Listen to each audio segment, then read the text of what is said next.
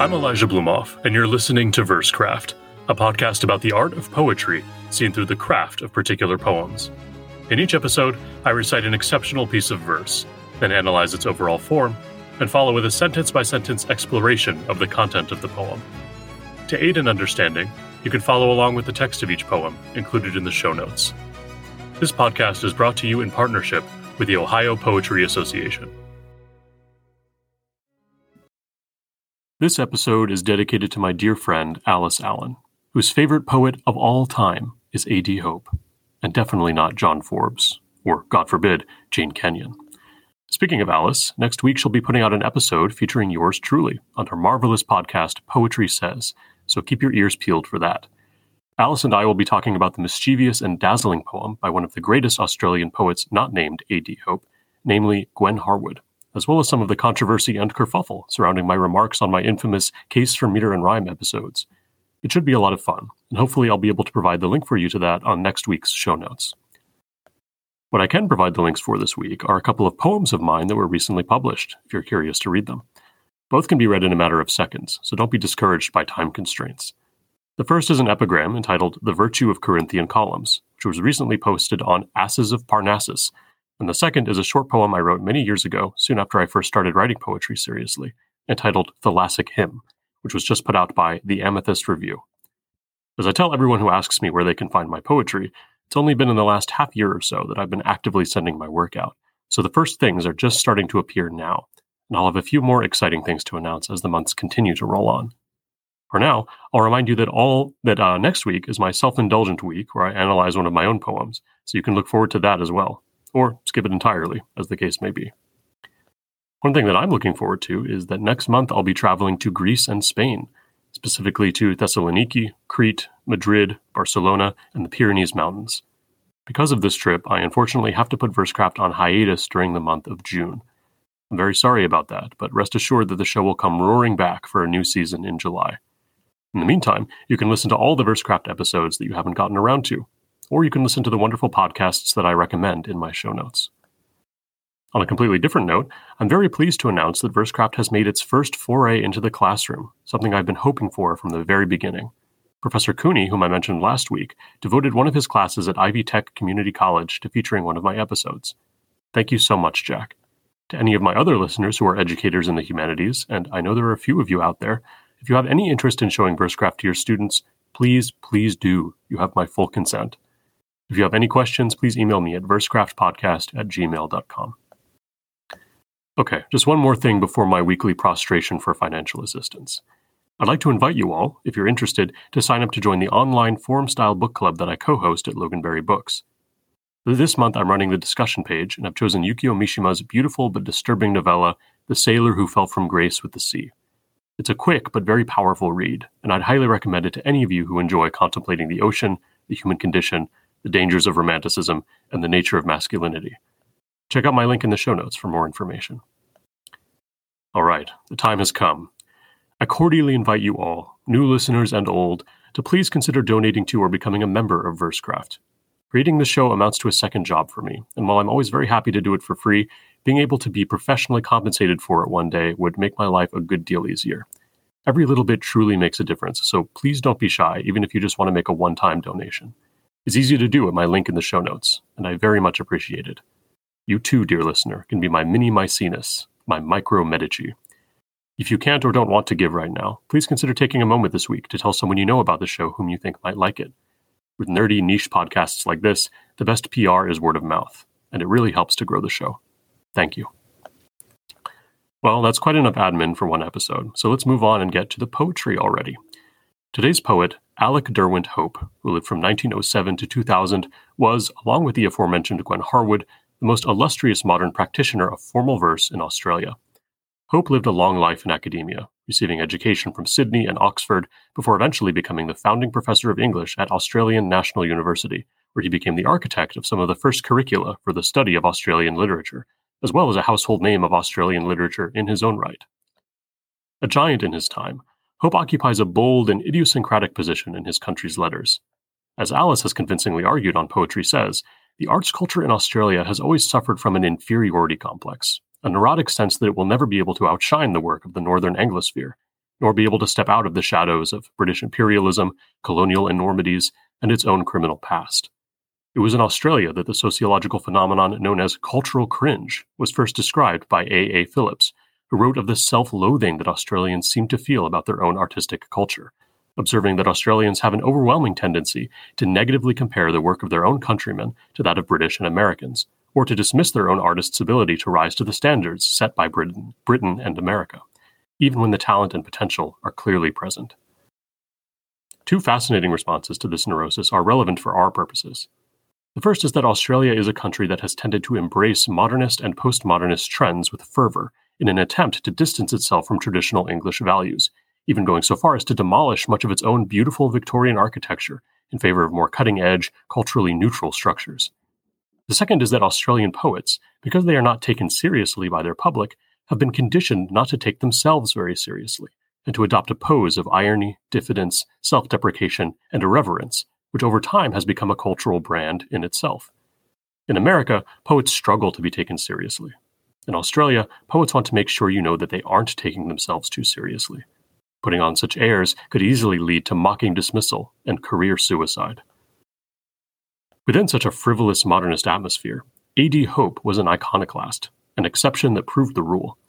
Though he also both playfully and bitterly satirized his own culture. At one point, when asked what poets could do for Australia, Hope replied, "Not much, merely justify its existence." He largely stood in direct contrast to the artists around him. For one thing, his poetry was nothing if not brazenly indebted to the English tradition. Once called the 20th century's greatest 18th century poet, Hope wrote metrical, rhymed verse that sometimes recalled the biting wit of Alexander Pope, sometimes the erotic conceits of John Donne, sometimes the mystical swooning of Yeats, sometimes the irony and swagger of Lord Byron, and often all of these together in a literary cocktail that could either be delicious or cloying, depending on the poem. For another thing, Hope was refreshingly confident in his abilities, and it was his bold and sincere treatments of sexuality, nature, and spirituality, and his harsh dismissal of Australian mediocrity and pretension that made his reputation. Though his inherent unfashionability has made him more and more unfashionable since his death, he remains a thrilling and inspiring example, like Dante or Spencer or Milton or Goethe, of how a single personality of sufficient talent and strength can simultaneously absorb, withstand, and direct the tides of their zeitgeist, and excel on their own terms. Despite his once mighty presence in Australia, Hope is very little known in the States, a situation I hope to slightly remedy with today's poem. I also chose today's poem because it forms an intriguing contrast with last week's poem. Both treat the subject of the fall, but in very different ways, and with very different tones. The poem goes like this. Paradise Saved. Adam, indignant, would not eat with Eve, they say, and she was driven from his side. Watching the gates close on her tears, his pride upheld him, though he could not help but grieve, and climbed the wall because his loneliness pined for her lonely figure in the dust. Lo, there were two. God, who is more than just, sent her a helpmeet in that wilderness. Day after day he watched them in the waste, grow old, breaking the harsh, unfriendly ground, bearing their children, till at last they died. While Adam, whose fellow God had not replaced, lived on immortal, young, with virtue crowned, sterile and impotent and justified. On a technical level, there's little here of note that we haven't already covered on previous episodes. At this point, you might be able to identify on sight that this is an Italian sonnet, and the octet and sestet are here marked explicitly by a stanza break. To save himself some rhyming challenges in the octet, Hope has substituted the traditional ABBA for the less demanding ABBA CDDC, and follows with an easy version of the sestet, EFG, which allows him to use 3 rhyme sounds rather than the 2 required by the common EF pattern. As a matter of fact, if you're looking to write your own first Italian sonnet, but find the traditional rhyme scheme overly demanding, I would suggest following exactly the sort of scheme Hope does here. It will allow you to produce a functioning Italian sonnet, and with slightly less hand-wringing over finding a fitting rhyme. Metrically, we're in a pretty regular iambic pentameter, and there's only one subtle thing that I'd like to draw your attention to, but it's the subtlety of it that makes it interesting. In both lines 3 and 7, Hope does something that would normally be rhythmically infelicitous, but he manages to pull it off. Namely, he makes a third-foot trochaic substitution. This particular move is one I've discouraged numerous times off mic. In a previous episode, I've remarked that a trochaic substitution in the fifth foot ain't cute because it brings the momentum of the line to a screeching halt right where the rhythm should receive the most emphasis. But a third foot substitution isn't far behind in terms of riskiness. By the time you get to a third foot of an iambic line, a momentum has been established for that line, but it's still fragile. To break it with a trochee right in the middle risks creating a tripping point and tearing the line in half in an inelegant way. Better to put a trochee in the first or second foot when the rhythm is still formulating, or in the fourth foot when the established momentum of the line can vault over it and reassert itself in the fifth foot. Hope, however, pulls off his third foot substitutions and uses the same tactic to do so both times. In both lines 3 and 7, there is a trochaic substitution in the third foot and in the first foot. A substitution in the first foot, which is almost always kosher, buys the rhythm more time to assert itself, and therefore the third foot substitution doesn't come off as jarring. In line 3, this smoothness is aided by the fact that the third foot trochee is a pretty light one. Close on. In line 7, it's aided by the most surefire way to pull off any metrical substitution. Put it next to a big caesura. The exclamation point after the second foot effectively restarts the line, making the third foot substitution sound like a first foot substitution. Let's now go back and look at the octet of the poem once again. Adam, indignant, would not eat with Eve, they say, and she was driven from his side. Watching the gates close on her tears, his pride upheld him, though he could not help but grieve, and climbed the wall, because his ness pined for her lonely figure in the dust. Lo, there were two. God, who is more than just, sent her a helpmeet in that wilderness. Already in the first two lines, Hope makes clear that he is going to be exploring a counter-canonical hypothesis of the Adam and Eve story. What if Adam had refused to be tempted by Eve into eating the fruit of the tree of knowledge? As opposed to Donald Justice, who attempted to examine the original story in a new light, Hope changes the story entirely, yet is ultimately trying to accomplish something similar, namely to enrich the significance of the original myth, in this case by giving additional depth to Adam's choice to fall with Eve, by speculating upon the consequences that would have ensued had he not done so. Also in these first two lines, we already get a sense of Hope's playful disposition, a world away from Justice's youthful solemnity. He slyly says that Eve was driven from Adam's side, punning on the fact that Eve was supposedly created from one of Adam's ribs. In line 3, Hope gives us an instance of metonymy, a figure of speech in which one thing is indirectly referenced by directly referencing something else associated with that thing. Adam did not watch the gates close on Eve's tears so much as he watched the gates close on Eve, weeping. By substituting tears for Eve weeping, however, Hope is able to make his narrative more concentrated and elegant while conveying the same amount of information. At the mention of pride at the end of this line, we already begin to suspect that Adam's indignation and refusal stems not from pure devotion to God, but from a sinful, unwholesomely selfish impulse, an impulse towards callous self-righteousness. Hope seems to be of the opinion that any man who could allow the woman he loves to suffer a cursed exile alone out of a supposed sense of duty to God must be a little better than the ultimate prig. In a stunning inverse parallel, Hope gives us a situation where Eve falls out of pride, and then Adam fails to fall out of pride, and both are punished. Despite his cold indignation, Adam does in fact love Eve, and this love in tandem with his pride is the source of his suffering, a suffering which, as we shall see, ironically eclipses the suffering of the ostensibly more sinful Eve. Upon watching his love be banished forever, Adam climbs to the top of the wall we know so well from last week's poem, and pined for her lonely figure in the dust. Here, dust connotes both the aridity and sterility of the world compared to the lush abundance of Eden, and also to the famous condemnation following the expulsion from Eden found in Genesis 3:19. Dust thou art, and unto dust thou shalt return. It may also be difficult for the modern reader to hear these lines and not think of Eve in the Eliotic wasteland of modernity, where God has shown her, in Eliot's words, fear in a handful of dust. Beyond the universal moral and theological questions raised by the biblical subject matter, we could interpret this poem as offering us an allegory about the spiritual exile of modernity and the fate of those who seek to deny or scorn the modern condition through sanctimonious conservatism, and thereby cut themselves off from the plight of their fellow man, whom they claim to love. We should also note in passing that lines 5 and 6 contain an instance of hypology, a transferred epithet. Hope says that Adam's loneliness pined for her lonely figure in the dust. Of course, loneliness itself cannot pine, but Hope trusts us to understand that it is Adam who is pining, and that he has chosen this phrasing for the concentration and parallel music that it provides. But Adam's curse only gets worse from here.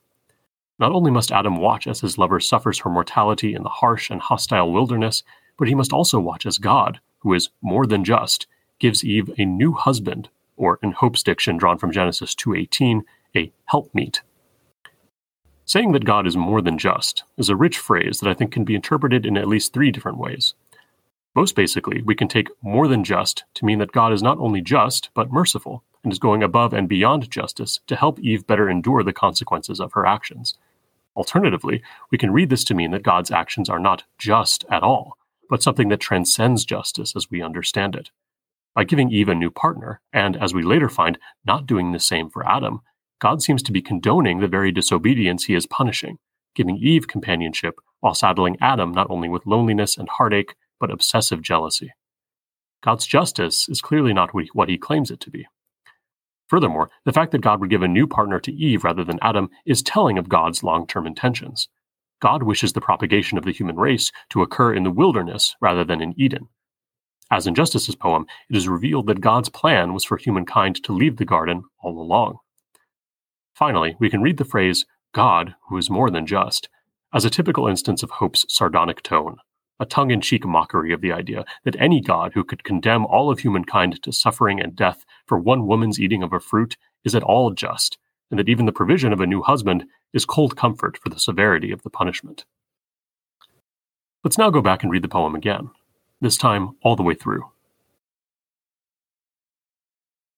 Adam, indignant, would not eat with Eve, they say, and she was driven from his side.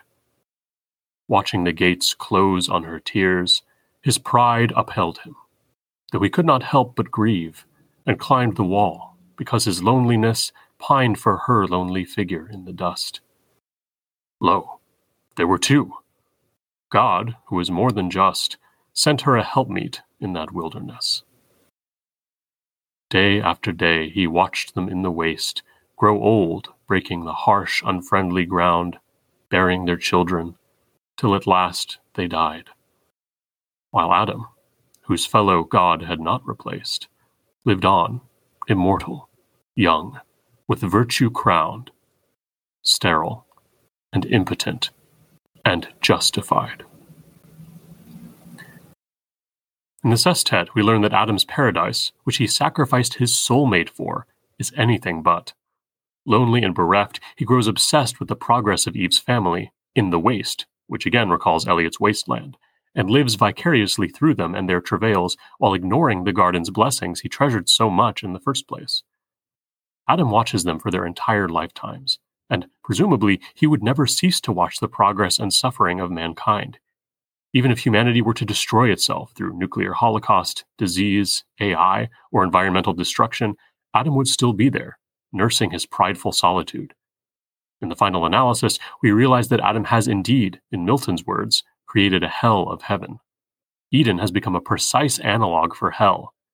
Adam suffers there eternally, subject to crushing solitude, guilt, and psychological torment. But he cannot escape because his pride, like Satan's, holds him in place. Like Satan, his unquenchable pride is dependent on the fact that he feels his actions are justified, and therefore he remains blind to the actual nature of reality and God's intentions. The last 2 lines conclude with Hope's characteristic bite. With withering sarcasm, Hope describes Adam as immortal, young, and virtue-crowned, and concludes by stating that he is sterile, impotent, and justified. Despite the teeming life of the garden, Adam is sterile, while Eve and her husband out in the arid wasteland are fertile. Companionless, Adam cannot fulfill the imperative of his creaturehood to propagate. As a living thing, he has become a mockery, an aberration, a curiosity. He is furthermore imaginatively sterile, unable to conceive of a morality beyond the one God has dogmatically handed to him. His description as impotent further emphasizes his lack of a mate, and points out the curse of being trapped in the garden without the benefit of the liberating fruit. He is powerless to do anything but stare out at the world, incapable of exercising his free will in any meaningful way. What free will he has is furthermore crippled by his pride, which, as we observed earlier, will not permit him to liberate himself from his hellish conditions. In true 18th century style, Hope's poem comes In true 18th century style, Hope's poem comes with a clear moral.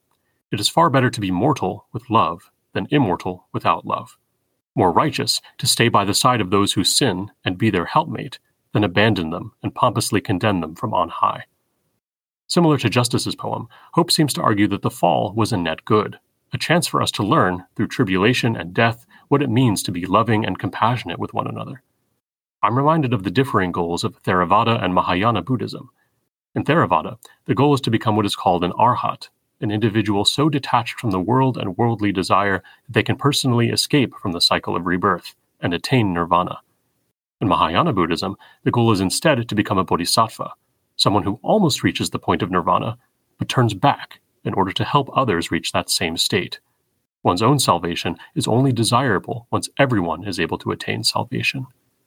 Here, Hope is urging us to be more like bodhisattvas than arhats, people who recognize that the true morality is one that does not conflate sinner and sin, but embraces one to dispel the other, and that paradise is only saved when we are able to get there together.